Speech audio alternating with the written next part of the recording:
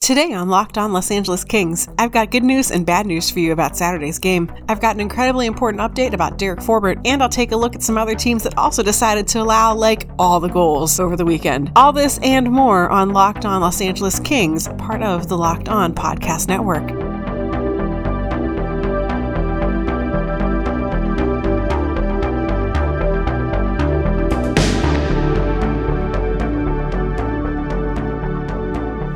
So today is Monday, October 7th, and the Kings scored 5 whole goals in their season opener. 5.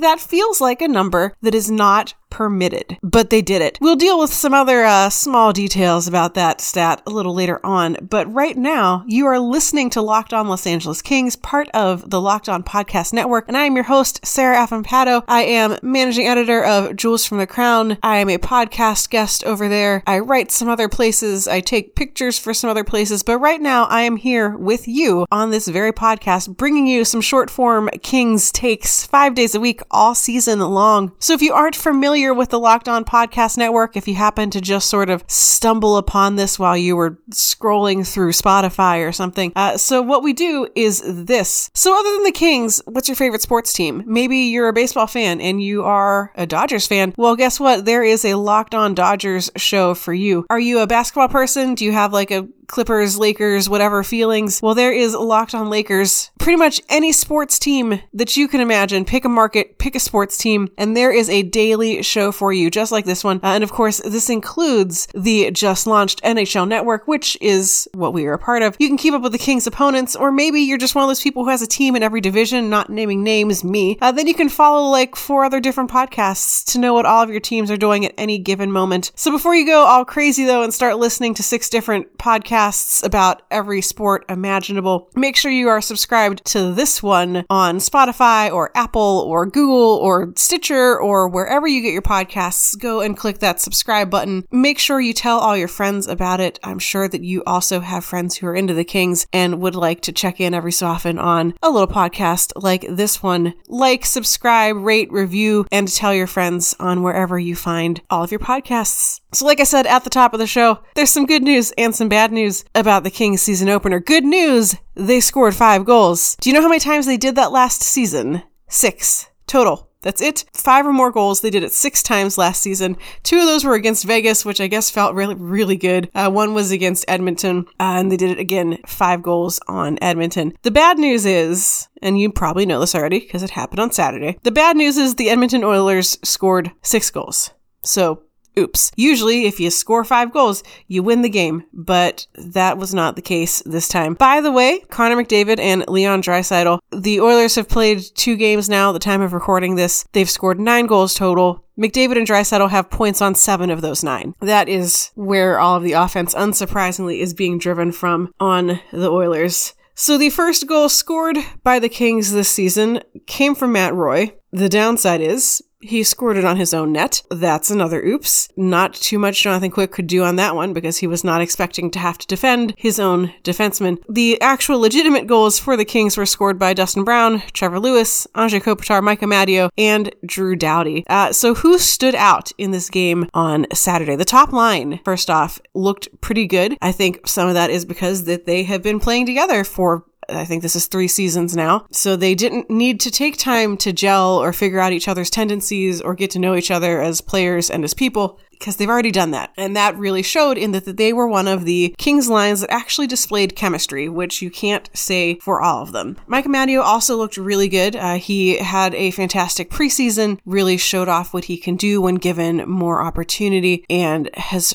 kept up on that trend. He's playing with Trevor Lewis and Kyle Clifford, but he played a ton of minutes, more than his line mates, more than some of the other people in the sort of bottom 6, definitely showing himself as a player who deserves to be here and probably deserved to be here last season as well, but just didn't happen for whatever reason. So those 2 things were really, really stood out a lot. What also stood out in the bad way is a lack of chemistry on the middle lines. So the second line was Adrian Kempe centering for Ilya Kovalchuk and Jeff Carter, and the third line was Blake Lizotte centering for Austin Wagner and Tyler Toffoli. So I just recorded a little earlier today an episode of Crown Conversations, which is the Jewels from the Crown podcast. So depending on what order you listen to these in, some of this may be a repeat, but those lines all looked like they had never met each other before and just kind of got put together at the time of the game to play, which we know is not true because they played together in the preseason and displayed some chemistry then, but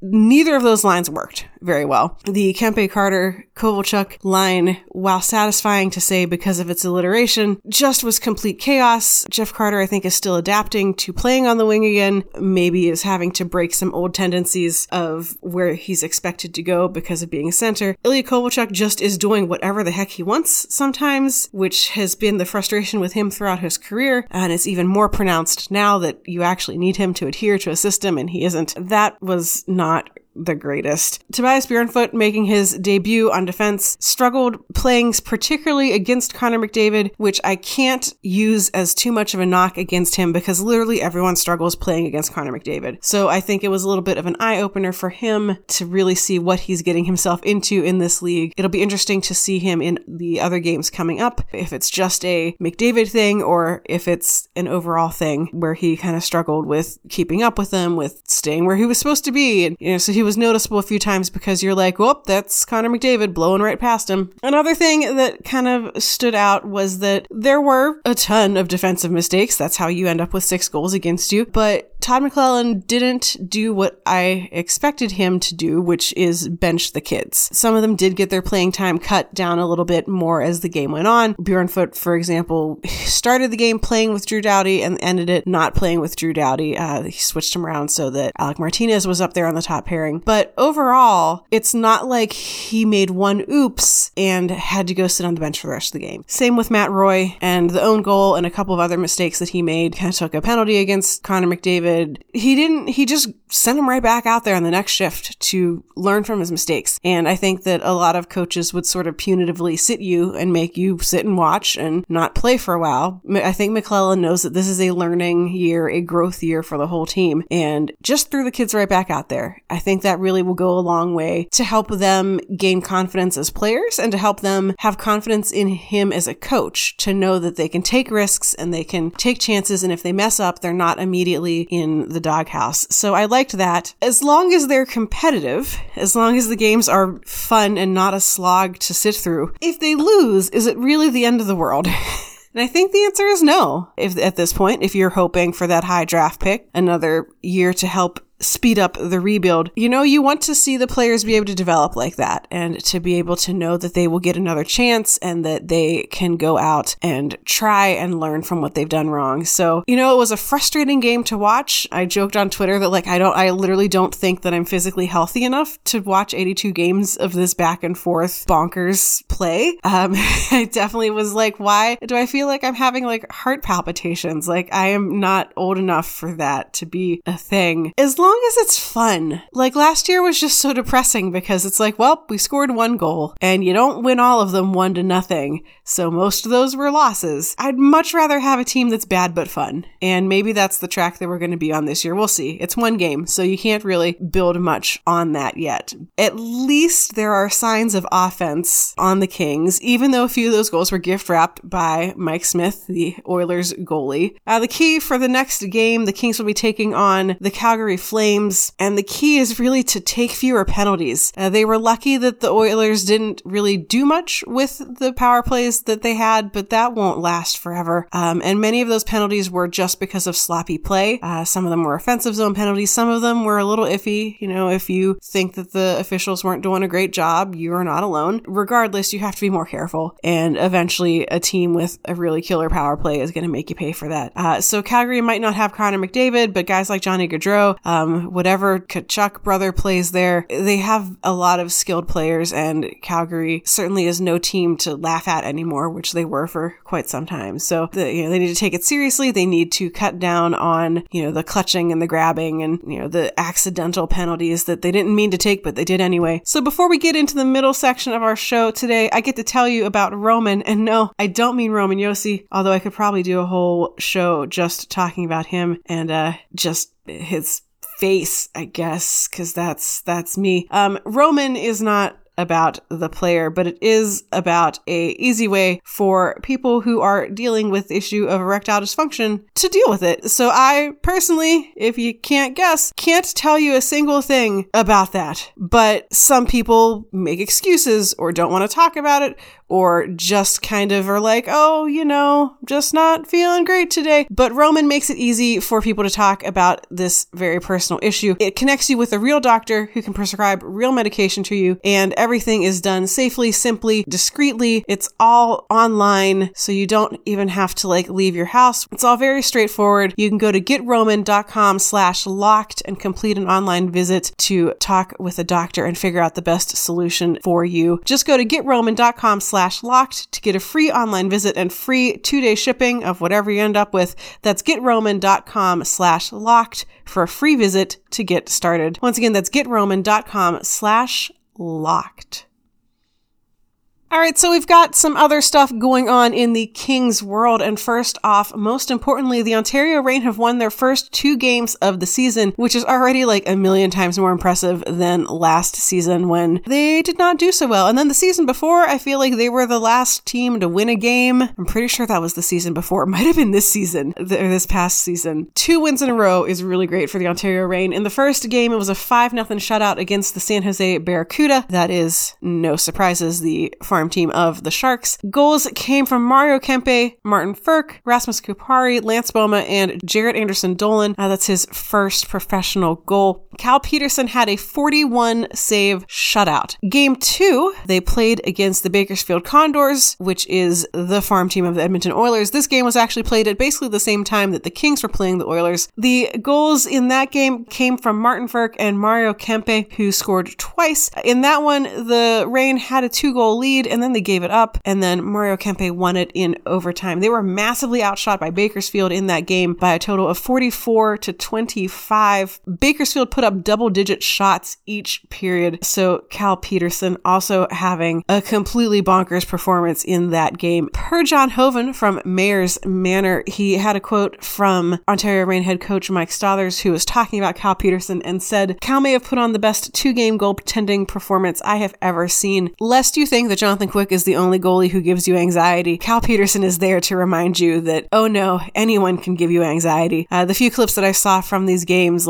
Peterson's throwing himself and hurling at pucks and flipping and flopping places. Not necessarily his fault or that he was particularly even out of position. It's just that the Ontario Reign, much like the Kings, aren't great at defense yet, especially based on the 85 shots that he faced over 2 games. Cal Peterson already on track to maybe face the most shots from any goalie in the AHL. Technically right now, Mario Kempe is tied for the lead in AHL scoring. He has 4 points over 2 games. A bunch of guys putting tons of shots on net. Kempe, Ferk, Anderson Dolan, and Nikolai Prokhorkin have 6 shots each through 2 games. The Reign also announced their leadership group for this season. Brett Sutter, of course, is returning as captain. Mario Kempe has earned an A for his sweater this year. And interestingly enough, one of the kind of reasons that they cited for giving him this role, aside from his experience, is literally the quote from Mike Stothers was about how they saw a lot of the Kempe brothers and how Adrian looked up to Mario and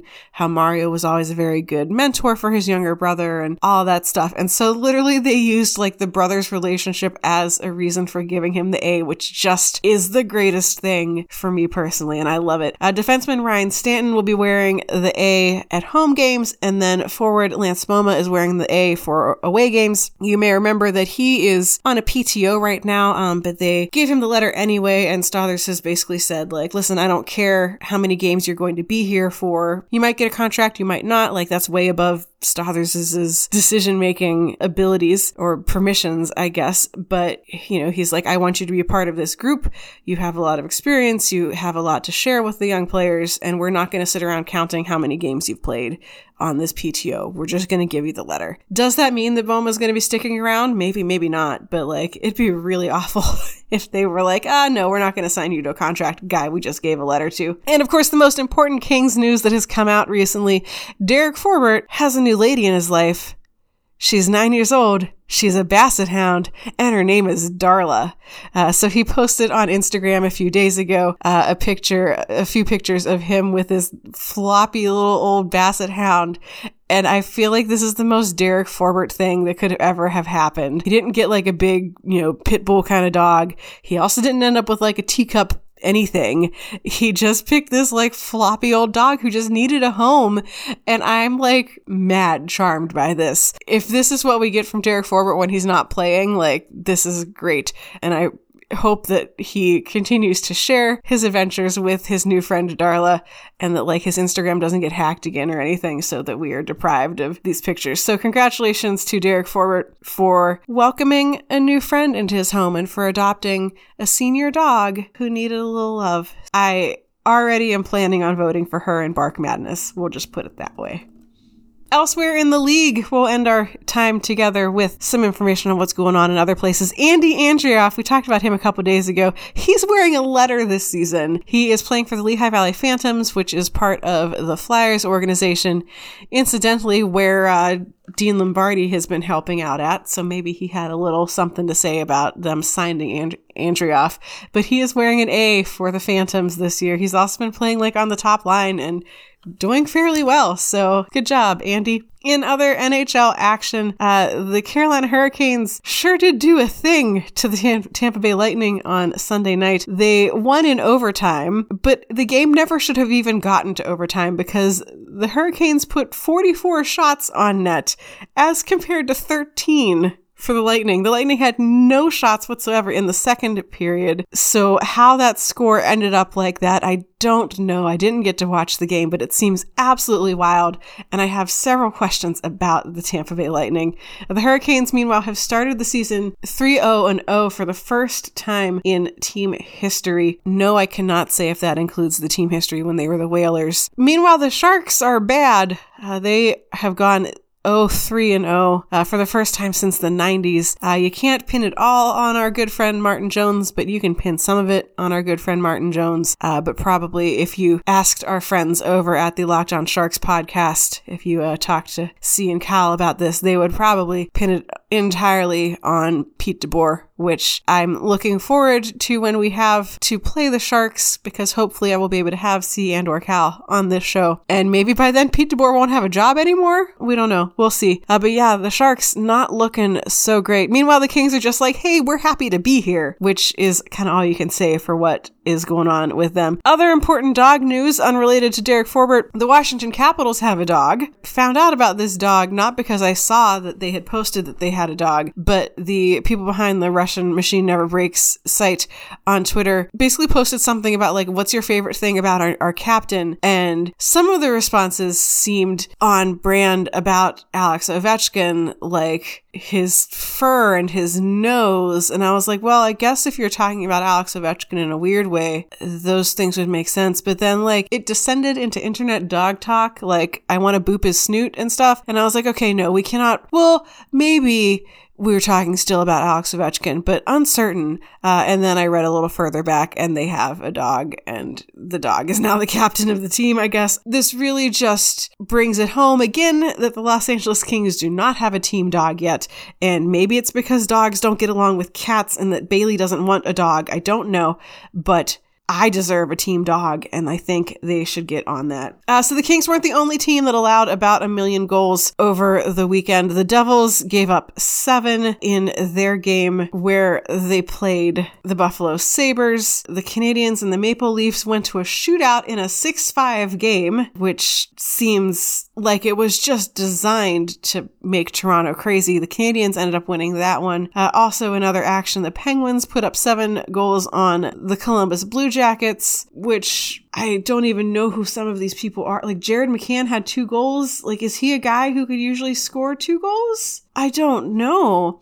The Red Wings put 5 goals up on the Predators, and goalie Juuse Saros was in net for that one, not Pekka Rinne. So it makes the 1-0 games, and there were a couple 3-1 games and everything. It makes those look perfectly normal and sane, but I feel like the Kings can feel a little less alone, knowing that they weren't the only team to give up like literally all the goals. So tonight in NHL action, there's only 2 games, St. Louis and Toronto, and Buffalo and the Blue Jackets, and my notes on those games literally just say, ugh.